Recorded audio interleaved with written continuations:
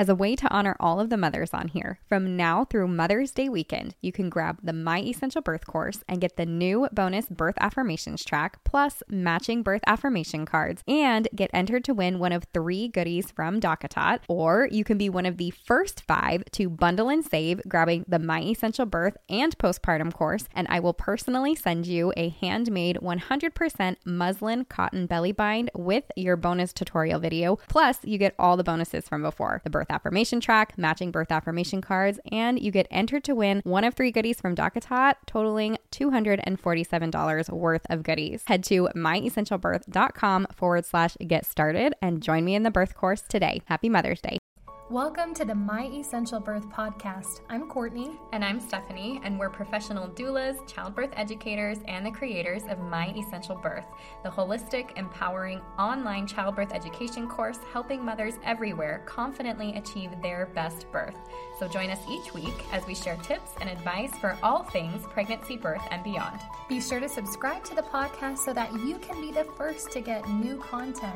And head over to www.myessentialbirth.com for more information about our birth course and to join a community of mamas just like you. Before we get started, we would like to invite you to leave a review for this podcast in iTunes. It's a brand new show, and it's really important in the launch of a new podcast to gather reviews. Will you please help us spread the word by leaving a review so that more mamas have a chance of finding this podcast when they search for one? We read every single review, and we promise to keep doing that. We love what all of you ladies have been saying about the Pregnancy and Birth Made Easy podcast here with My Essential Birth. So thank you everyone for your continued support. Okay, this week's iTunes Reviewer of the Week is Graceful Bay 94. Amazing pregnancy podcast. She said, once I found out I was pregnant, I immediately got overwhelmed with all the things to learn. I'm a major planner who leans towards the natural side. She sounds like me, just throwing that in. It was hard to find information that's evidence-based and supports natural methods without being biased. Dun, dun, dun. Courtney and Stephanie do an amazing job of presenting the facts in a fun and informative way and have helped me learn so much. I've gained so much confidence listening to their podcast and going through the birth course. I now feel informed, prepared, and excited for my upcoming birth. I highly recommend listening to this podcast and taking their birth course. You won't regret it. Aww. Well, I have to say, you might be one of my favorite reviewers, and I love all of you, but something about that touched me. I can relate to that overwhelm that I'm a new mom and everywhere I look, somebody has something to say about it. And I have to say that is my favorite part of the podcast is we get to talk openly about it and we joke about things and it is much more real and relatable. And thank goodness their podcast exists. 'Cause it's very different talking about it just as a conversation versus just teaching you guys about it. So thank you so much. There is a lot of overwhelm. It's kind of like, well, where do I start? And you always want to start with the fun things. Oh, I want to start a baby registry. What kind of swaddle am I going to get them? But really you realize at some point you've really got to hunker down and study. And it's funny because I think some of the old school methods of doing that, well, I've got to buy the What to Expect When You're Expecting book. And I'm not trying to dog on that book. I'll dog on that book. But I love that there's, better ways now to get information and to know where to start. So we're happy to be a piece of that puzzle for you. Absolutely. And you're going to love this week's episode because we are going to come at you with some really helpful and evidence-based information on how to make your birth better. So the topic we're covering this week is outdated policies that are hurting your birth. And what's frustrating to Steph and I is that the 10 things we're going to talk about, they're still in play at so many hospitals, I would say mostly hospitals, across the world. Now, I wouldn't even say country. So we're going to come at them, and I want you to listen. We're going to tell you why that policy came about or why it existed, how it's hurting your birth, and then we're going to really kind of tell you the truth. So let's get right into it. Okay, the first one is that hospital birth is best for everyone. The reason this existed is because there was kind of a movement in the beginning of the 1900s where we discovered how awesome being sanitary is, right? We discovered that sanitizing things, doctors washing their hands from bedside to bedside was actually a really great thing. And so everything then all of a sudden that didn't happen in their ultra sterile hospital environment just seemed like it had to be bad. So by the mid 1900s, we saw a big push, especially with radio and television, newspaper ads. We saw this giant push to get women into the hospitals. And you have to remember, we talk about this all the time, you guys, but you are the consumer. You are consuming. You are purchasing a product when you go to a hospital, to a doctor, to a practice. And so these hospitals had one thing in mind, and that was to get customers, to get women to come to them. So they did things like not only saying it's the safest, best, most beautiful, luxurious way to give birth, but they also did it by, unfortunately, demeaning a lot of the midwives that were out there. They started almost comparing them to witch doctors and these granny midwives and, kind of almost demonizing them in a way. They would put pictures of these women, just older women who were also midwives, not nicely looking pictures of them into the papers and say things like, is this who you'd want delivering your baby? And they compare that to their, ultra pristine, white everything, totally clean, come here. The other thing too is there was the pull too for anesthesia, right? You can have a pain-free childbirth experience. We've got all the stuff, Before the days of everybody having an iPhone camera, okay? Because there is some stuff that happened behind those doors as to why fathers, for example, were not allowed to be back in there in the hospital room delivering with mom. Yes. Yeah. Anyway, so that was kind of when that sort of outdated policy of hospital birth is best for everyone, that's where it originated from. But this is how and why it can have the potential to hurt your birth, is that the truth of the matter is that out of hospital birth today is every bit as safe for the woman who's having a normal, uncomplicated pregnancy. It's every bit as safe as in hospital.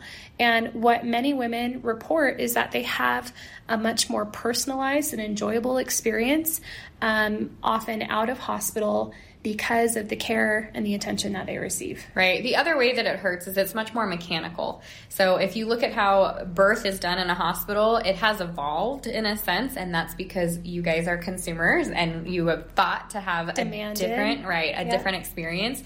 But it was very when it first started, they strapped mom down. It didn't matter if you had an epidural or not. Shave and... Yes. Yeah, they would shave and an enema. Hair, enema. Yes. Strap you down. We'll get into medicine later, but they had something terrible called twilight sleep where... Anyways, we'll get into it later.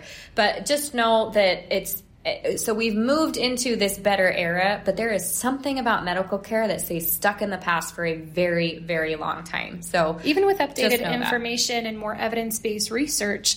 But anyway, when you go to a hospital, and you guys, we're not dogging on hospitals. I had 3 wonderful unmedicated hospital births. I loved and appreciated them. That's not a wrong place to go. That's not the message that we're trying to give you. We're just wanting you to understand, though, that the notion that hospital birth is best for everyone is wrong. Right. And that could, you guys, it's with everything. If you were to say that everything is good, this thing is good for every person, there's nobody. It doesn't exist no matter what you're talking about. Medical, food, anything. Chick-fil-A is not good for everyone. When you have a son who doesn't want anything to do with chicken, I'm sorry, buddy, that's literally all there is on the menu. Yeah. That's a bad analogy, but you get what I'm saying. Okay, but that's the point. Hospital birth is not best for everyone. I think I'm the perfect example of that because of the way that I labor, which is prodromal labor. It takes me a long time to get going. It takes me a long time to dilate. It's just what my body does. Hospitals have a certain way that they want to see things progress, and we'll get into that in a little bit. Mm-hmm. But the truth is, for me, being out of hospital, allowing my body to do what it needs to do, having support, nobody telling me my timeline and what needed to happen when, and guess what? My body gave birth all on its own and did a wonderful job of it. So this is just an example. All right, outdated policy number 2 that's hurting your birth is that you are overdue at 40 weeks. Ooh. Such a joke, you guys. Let's talk about why, though, this policy or this kind of rule of thumb exists.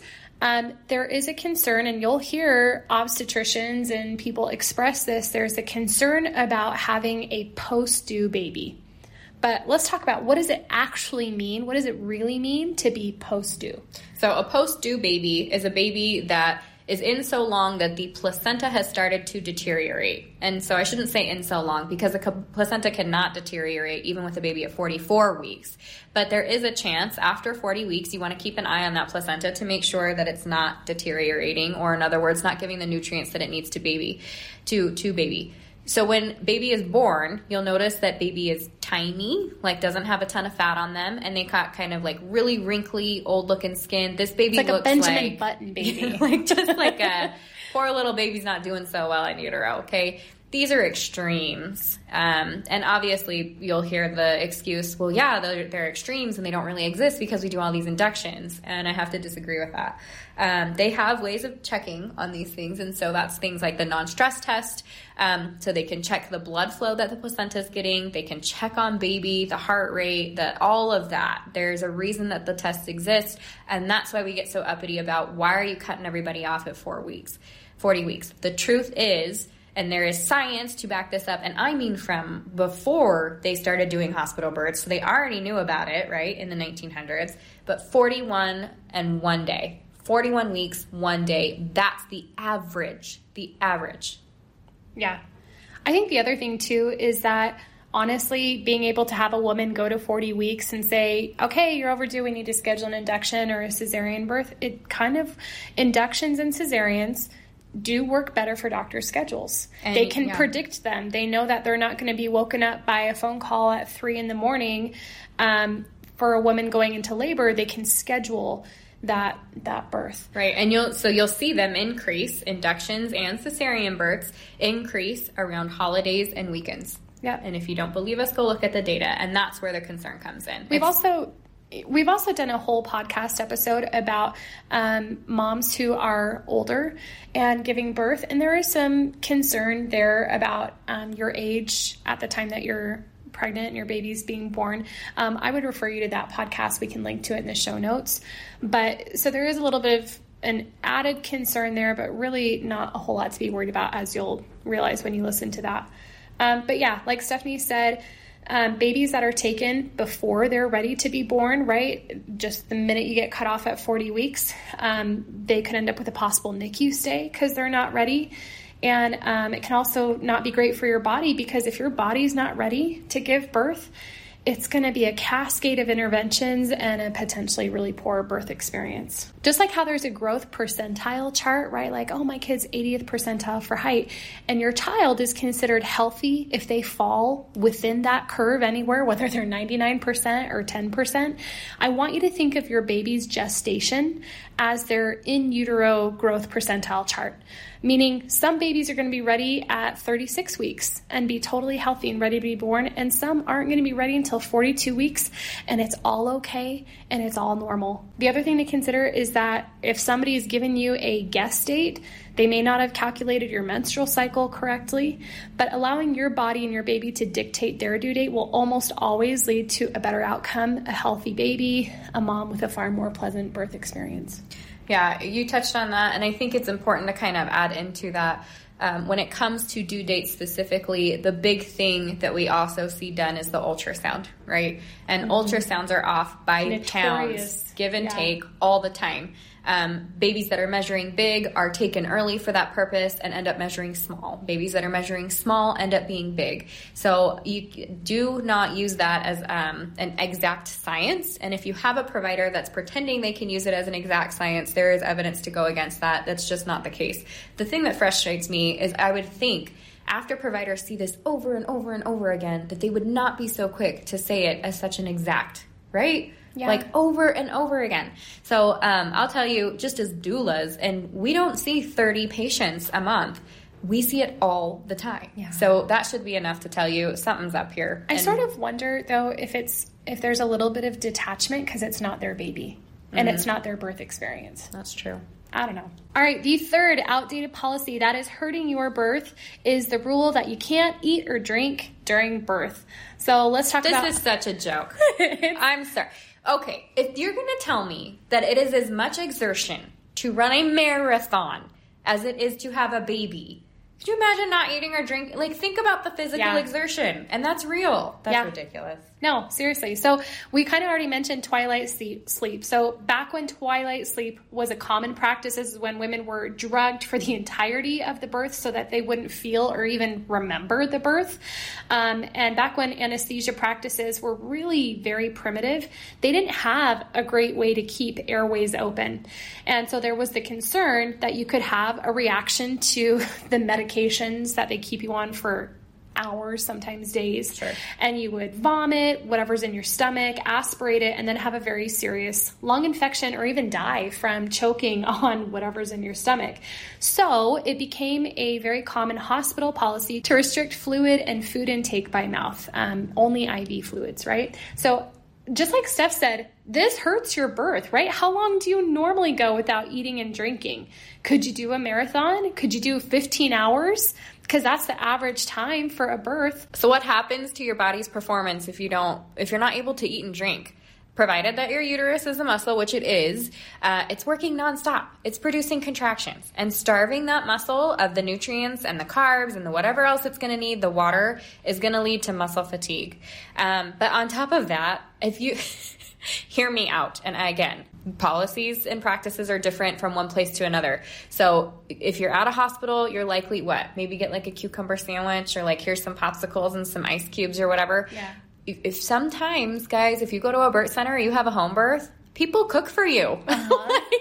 like, let me give you all the nutrients and all the things. And let me tell you, as somebody who has been starved and somebody who has been cooked for, I prefer the cooked for. Yeah. The energy, and not just that, but the love and the care that comes along with, like, not just you're allowed to do this, but you need this. Let me support you by giving you this thing. It makes a huge difference. And that's what the studies have shown. Mind you, there really haven't been super intensive studies into the effects of not eating and drinking on the uterus. They just haven't studied it, so we don't have that for you. But they have done studies on how satisfied women were with their birth experience when they got to eat and drink. Energy and fatigue. Common sense, listen to your body, right? We tell you all the time, listen to your body. And if you're hungry and thirsty, you need to eat and drink.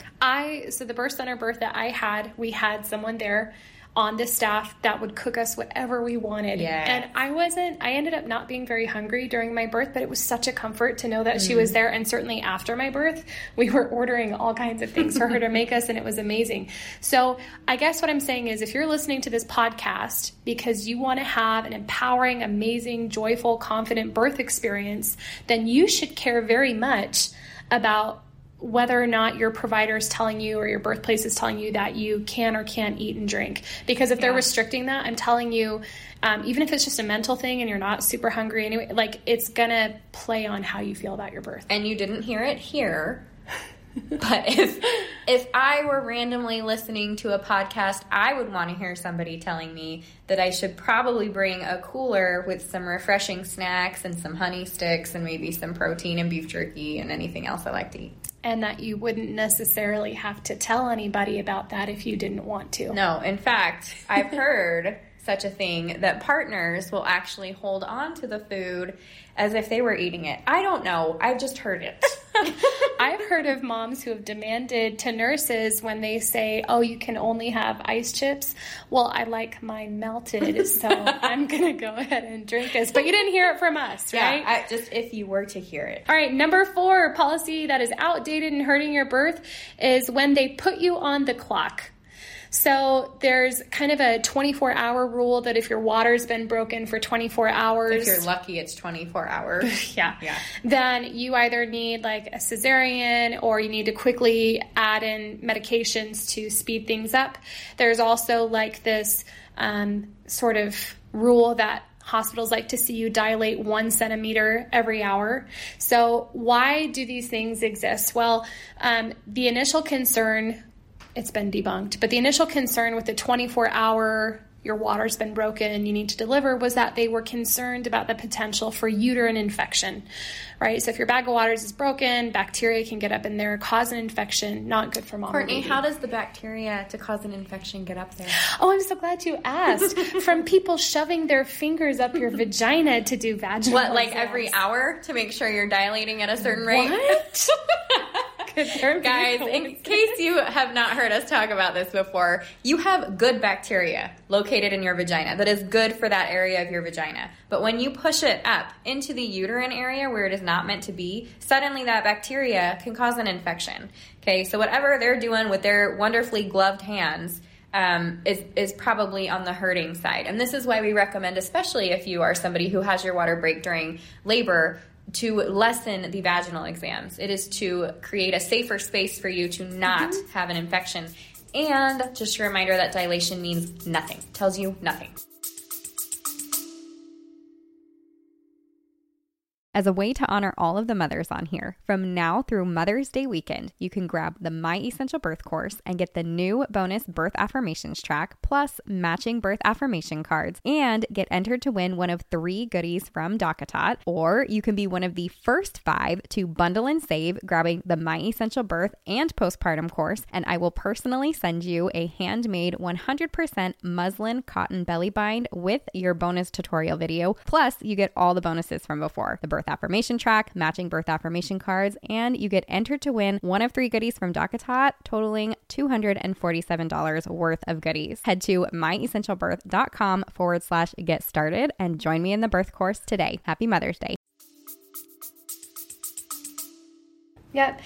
It's hurting your birth because what if you could have safely delivered your baby just 6 hours later, but they decided to cut you off at 24 and wheeled you in for a cesarean? That's not for nothing more than an hour thing. Or the concern about potential infection.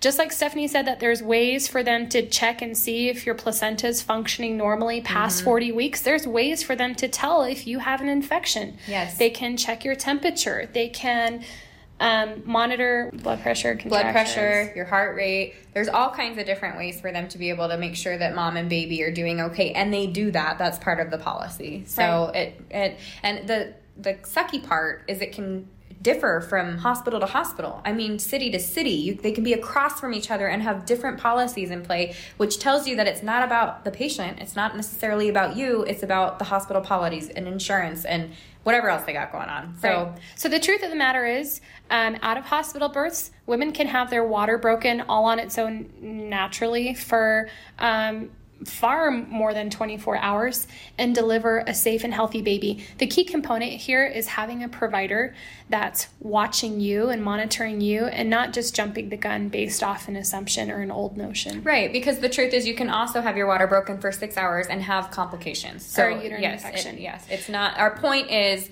these majestic rules that they make up, they're just outdated. They need to be individualized.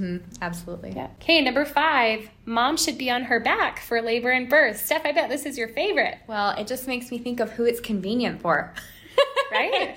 Okay, women started getting launched onto their backs during labor because it's convenient to look at a vagina while you're sitting down instead of squatting down or underneath it or however mom chooses to give birth. It's absolutely a convenience thing. We will link to this in the show notes, but if you have not watched The Business of Being Born, you absolutely, I think it's free on YouTube. You can watch the entire documentary and it's pretty eye-opening. But there's a doctor in there. I love it. And he's from another country. He's speaking in a different language and they're talking about it at the bottom. But he says, I can't, if mom's up here, she can't be comfortable. She can't get into the right position. She can't listen to her body. She can't push the way she wants to. So he gets down on the floor and he's like, no, I'm down here. Because that's where she needs me to be. And you know what? That's what it should be like. Yeah. You should be allowed to listen to your body in every possible way, to intuitively listen to what you need to do to push your baby out comfortably. Absolutely.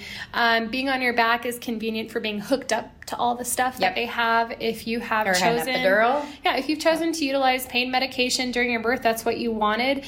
They may think that your only option is for you to be on your back during birth. That's also not true. No. But anyway, you guys, when you're on your back, gravity can't help you out. Can't help your baby literally out. It narrows the pelvic outlet, when you're pushing. Smaller space, harder to push, you guys, and more prone then to interventions to and sort to of tearing help you out. And yeah, we talk about that all the time. If we have a mom even that has an epidural or she's laying on her back, we always try and get her up her side into or a squatting position. squat. Yes, or in a side squat, exactly. Because the truth is that the more leaned back you are, the more likely you are to tear. Yep. It's like pushing a bowling ball uphill. That's literally what's happening when you're trying to help your baby through. We've talked about this before. Try to poop while you're standing on your head. Do it. Just for funsies. See what happens. It's not comfortable. That lack of movement from you being on your back can cause stalls in labor. So the truth of the matter is laboring off of your back allows gravity and movement to help you progress. It gives you the freedom, like Steph said, to get into the most comfortable position. It opens your pelvic outlet significantly more than having that tailbone squished in. So just get off your back. Number 6, that VBAC, or vaginal birth after cesarean, is a high-risk, complicated pregnancy that you should not be doing. This exists because this is what is taught and brought down from the medical schools. So the fear is that a mom's uterus will rupture and you will have minutes to harvest the placenta or make sure that the baby's okay, get the baby out, and make sure that everybody's safe. Now, absolutely, there are emergencies like this that exist, but let me explain here because this is very, very important. The percentage that a mother's uterus will rupture between a mother who has never had a baby and a mother who has had a vaginal or who has had a cesarean birth is practically the same, which means if we're talking about risk, they are so dang close that it is like tiny bits of a percentile that make that any bigger. The other part of that is that not every uterus that ruptures in such a way that it is an immediate danger to mom and baby. The truth is you can have a ruptured uterus that is a little bit ruptured, a lot of ruptured, all the way ruptured, that can cause damage for mom or baby or both. And the other side of that is you can have a totally normal birth, whether or not you've had a cesarean before. So the fact that a provider will immediately put you into a high-risk category is a giant red flag.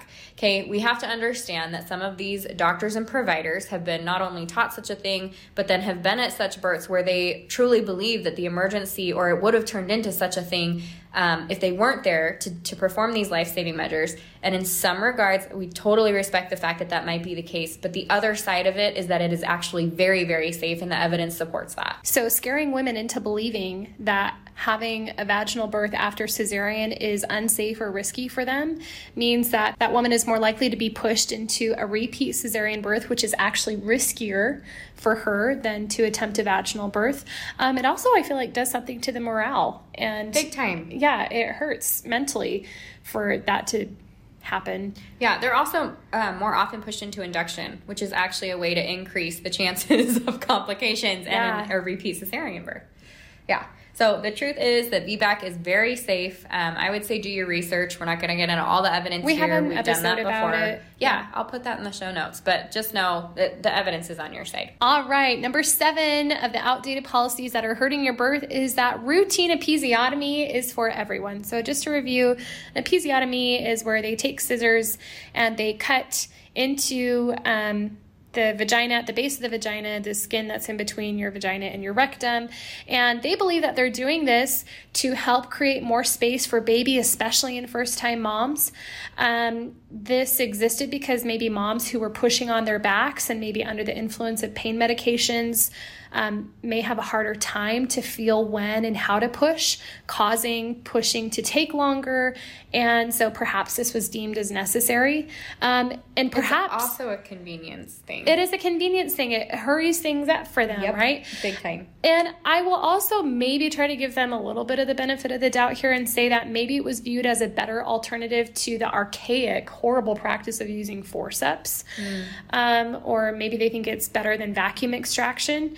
But how it hurts? Well, there can be a time and a place for an episiotomy, but be sure that the emergency that's requiring that episiotomy isn't iatrogenic, which is a fancy word that just means doctor caused. Understand that in most cases, an emergency episiotomy was likely preventable if mom had been pushing in a better position, even if it wasn't convenient for the doctor, or if baby wasn't being made to sit in the birth canal waiting on the doctor, or if mom hadn't been given certain medications. The other side of this on how it might hurt is, here's the truth. Scissors don't discriminate. This is Courtney's big thing. Yeah, I mean, she don't. talks about this all the time, but it's true. If you're allowed to tear on your own, you might have a tiny superficial tear. You might have no tearing. You might have the same amount of tearing that scissors would cause. But if you do scissors, you're going to get a second degree tear every single time. And that means that you're cutting through muscles and nerve endings, and you're looking at stitches and a harder recovery no matter what. And the tricky part of that is for some women, and we're not talking about this to scare you or anything, but for some women, that healing never quite completes and finishes, and sexual intercourse or some other things afterwards are not quite the same. So I think it's fair, right, with everything we talk about, give us the benefits, give us the risks. How often does that actually happen? Very, very rarely, if ever. I don't know that I've actually heard it. In fact, even when it comes to things like birth control, I've had one provider actually tell me risks of these things, like the serious risks and side effects, without me having to read a pamphlet. So you have to be aware that these things are going on in the background, and just because they're not saying it doesn't mean it's not a risk. You don't want scissors cutting up your vag. That's like how that's hurting your birth. It's going to be more painful. You just don't want them down there. So make sure your birth partner, your doula, you are paying really close attention. But I would say do your legwork before you even get to that delivery room. Talk to your provider. How often do they do episiotomies? If they start saying things like, well, I really recommend them for first-time moms, you get your butt out of that office and do not take return. your perineum elsewhere. Yeah, take your perineum elsewhere.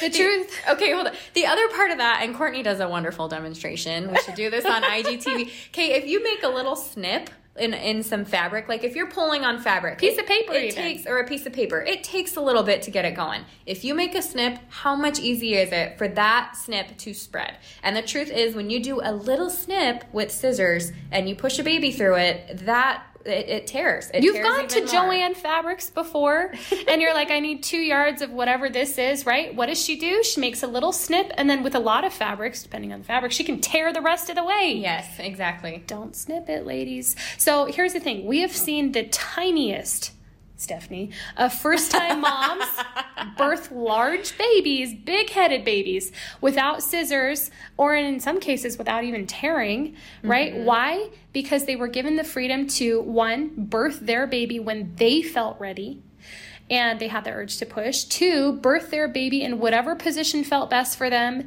And 3, they had a patient provider, someone who acted as the lifeguard, right? They're allowing birth to unfold naturally, and they're only going to jump in and intervene when absolutely necessary. Again, with the exception of like true life-saving measures, tearing naturally will always be better than episiotomy. Your body is naturally going to tear around all the important stuff. Yeah, and we say this understanding that some women have had a little more on the extreme side. I will say probably the majority of women that would give us a little bit of their information regarding that would be women who have some kind of medication, either in the form of a narcotic where it's a little numbing in the area, spinal, or an epidural. So, and that, again, like Courtney said, has a lot to do with positioning. So the other way that you can prep that area, the number one thing that you can do is to learn to squat. And I don't mean like you're doing medicine ball squats. I mean, you're sitting in a squatted position. Like a toddler. And you are breathing deep, letting that area kind of breathe out with every breath, and you're stretching it. That is your way to stretch it before it's go time. So if you're not doing those already, pick them up on our 3 free exercises, work on that, and I promise that'll make the difference. The last 3 outdated policies that are hurting your birth that we're going to talk about are actually more in relation to your baby. All right, outdated policy number 8, we're going to cut and clamp baby's cord. I guess it's the other way around. You can see that thing squirting everywhere. Never mind. Stop. Okay. Reverse that. Okay. Outdated policy number 8 is to clamp and cut the cord immediately. Now, Stephanie and I were just talking about why did this exist? Convenience. When you think, okay, for those of you who have given birth in a hospital, you had a doctor, how long were they actually in your room for? if you think about the entirety of your birth, it was like just a brief little thing. I mean, percent-wise, it was probably around 1, right? Like 1 maybe hour, 5% of your birth time. Yeah. Anyways, the point is they're in and out crazy, crazy fast. They come in when it's pushing time, and this isn't for all of them, but this is the majority. And from the beginning of time, when we're talking about hospitals, they come in for the actual pushing part. They catch baby, put baby on you, clamp, cut, clean you up, they're gone. And so that's just part of it. As far as the evidence goes behind it, and we were talking about this a little before, there is some increased chance of jaundice and stuff, but I have to tell, it just seems so unnatural. And that's due to the increase in the red blood cell count. I think we've talked about this before. No, you say you're... No, to me, it's like unnatural and archaic to like, I birthed a baby, they're going to throw it on me and then cut it off. Like you're going to disconnect me immediately. It just, anyways, there's a lot of very important and good information that shows the iron, the baby's allergies months later. There's really good things to just let nature kind of take its course, which would be to allow your placenta to finish pumping that blood to baby. The cord goes white. It's your baby's blood. Pulsating. It's your baby's blood. There's a reason it does it. Yeah. It's not a flaw in the system. Birth is meant to be not like rushed. I hope that you can see that it's not how nature intended it to be. Yeah. That blood that's pumping through the cord, that's not your blood. That's your baby's blood, and that blood belongs to them. And well, it's not like you're going to get it if you clamp it off. Right? And what they found is that when baby squeezes through the birth canal, they leave about 1/3 of their blood supply behind in the placenta to fit. In order to fit. So then to cut them off, I mean, how do you think you would feel? Would you feel like super energized and super would you have a ton of vitality and feel really healthy if you suddenly lost 1/3 of your blood supply? That's your baby's blood. It belongs with them. This hurts your birth because that's your baby's blood. It's meant for them. And the truth of the matter is that they can absolutely wait until the cord stops pulsating. If you have a provider that just isn't willing to budge and wait for it to stop pulsating, you could get a new provider, or you could compromise and say, fine, at 3 minutes, I know about 80% of that blood has transferred, then I'm okay with you clamping and cutting. Right. Yeah, so the truth is, not just the technical parts of it, right? But it's how we feel about it as moms. And so you do you. Whatever feels best for you and your baby. Obviously, you know by now we 100% support whatever your decision is. But the truth is, if that's something that is important to you, then it should be respected. Number 9, the weighing and swaddle versus the skin to skin. Now, this exists. Why does this exist? Again, it's a convenience thing, right? Mm-hmm. They can hurry on their merry way. I think also maybe they liked the idea of presenting a clean burrito baby to mom rather than one covered in vernix and... Well, and if I was a nurse and I love my job and I can't wait to get my hands on that, it's not like a mean thing or you're not trying to be... It's procedural is what it is. And it's your job and you're happy to do it. And so I get that part of it. But we've certainly learned over the years how important and imperative skin to skin is, and it's not just because it feels good, although that is actually a large part of it. But it does all kinds of other things. What else does it do? If you miss that skin to skin contact, you're kind of missing out on some of the psychological benefits that can come to your baby. There's also benefit to mom as well. Having them immediately against your skin allows your body to kind of clamp down on that uterus, help the placenta to expel more quickly. It's good for both of you. And so missing out on that can hurt. Now, we understand there may be extenuating circumstances if baby's in really poor health and they need to get to work on them. We're not talking about those situations. Right, totally. The other thing that kind of gets me, maybe I shouldn't get into this too much, but when they do the body temps, do you know what I'm talking about? Yes. And then they put them in the warmer and they're like, well, this is way warmer. No, okay, maybe. So get me some warm blankets and put my baby on my chest. And then put a warm blanket on top of it. Exactly. Yeah, I think that drives me crazy because I think altogether the goal should be able to be keeping mom and baby together. Even when we're talking about body temp and stuff, that's that kangaroo care is so important. The human body, the female human body is incredible. Did you know that when your baby is skin to skin with you, your body will either heat up if your baby's too cold or cool down if they're too warm naturally just by having them against your skin. Yeah, but it can't do that if your baby's warmer. Or if they're swaddled in a blanket. Right. You've got to have them skin to skin. It's great for a breastfeeding relationship. So anyway, another outdated policy that's not good for you, not good for your baby. Lastly, coming in at number 10 is the assumption that every single baby born needs eye ointment and a hepatitis vaccine immediately within the first hour of birth. Yeah, which is kind of a joke.